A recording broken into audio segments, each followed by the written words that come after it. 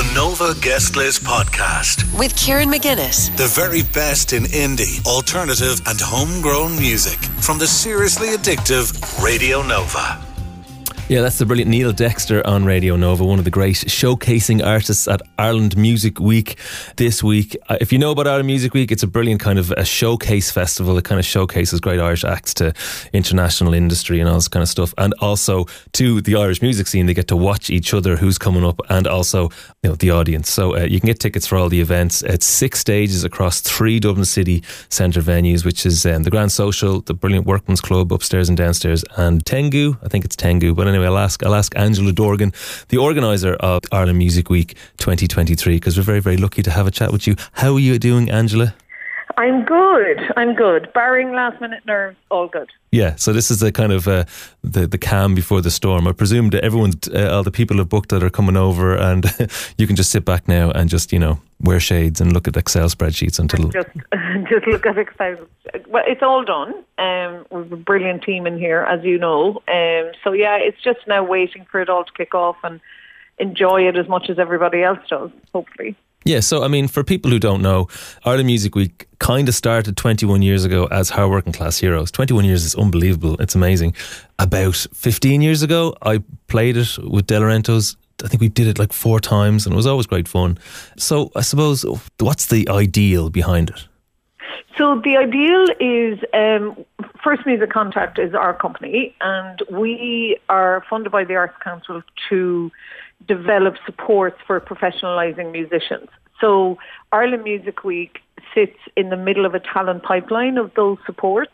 So once you've developed a local following, you're maybe building your national following, and your plans are to jump off into international potential. Maybe you're seeing numbers on your Spotify or whatever that, there's a whole big chunk of people in Germany really like us, or we're getting loads of listens from Chicago, or, whatever it is. So about 600, in fact, 599 artists applied this year.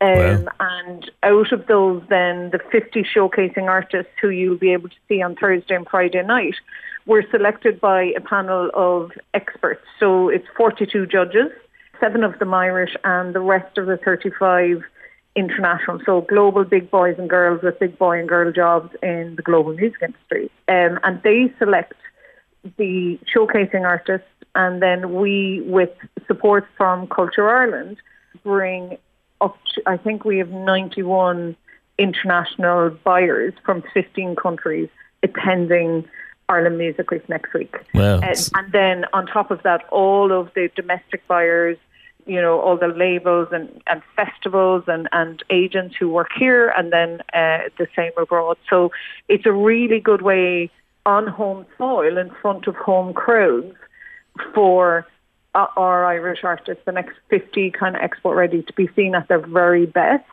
in front of international buyers. So before we get into this year, you've answered a couple of my questions there, so I won't do those ones. But before we get into this year's artists, I mean, there must have been a couple of like incredible kind of stories that have come out of Ireland Music Week and Hard Working Class Heroes. I mean, Hozier, I remember one year that he played and like you couldn't get in, that there was queues around, I think it was the Button Factory, queues around the street for that. I remember, I think there was Little Green Cars, I think as well, which just had this incredible crowd at one point. So, I mean, you see it from the other end. So what have been the massive successes, I suppose, or some massive successes that have come out of Ireland Music Week? I mean, you've hit the nail on the head. For me, like the motivation, like Hard Working Class Heroes started as a night in the Project Arts Centre, and it was the brainchild of Brian Carroll. And his motivation was that he felt not enough Irish acts were being booked on festival lineups here, and he wanted to create a festival that showcased the best talent. First Music Contact joined him in year 2, so 20 years ago, and developed the conference element. So for us, education, teaching, networking is where we come in. So an artist has their artistic ability. Our job is to help them with their commercial ambition for that artistic ability. So since then, I mean, you've had everybody from, as you say, Hozier in 2023, Fontaine's DC, Pillow Queens, Villagers, Denise Chila, like a whole raft. Like really, if you're looking around in the Irish music industry now, at some stage over the last 20 years, they'll have showcased at Ireland Music Week, or we'll have worked with them, bringing them to other international events under Music from Ireland. So that's the reason it's so successful now, is because those successes have gone out around the world and turned the eyes of the industry towards Ireland, and we're just benefiting from that. So, so we put the delegates to work, and part of that is that they get to meet the showcasing artists and their teams, and spend some time with them and get to know what their stories are. So as they leave, they bring our stories with them. So the kind of proof is in the better you do each year, the more the bands rise to the challenge.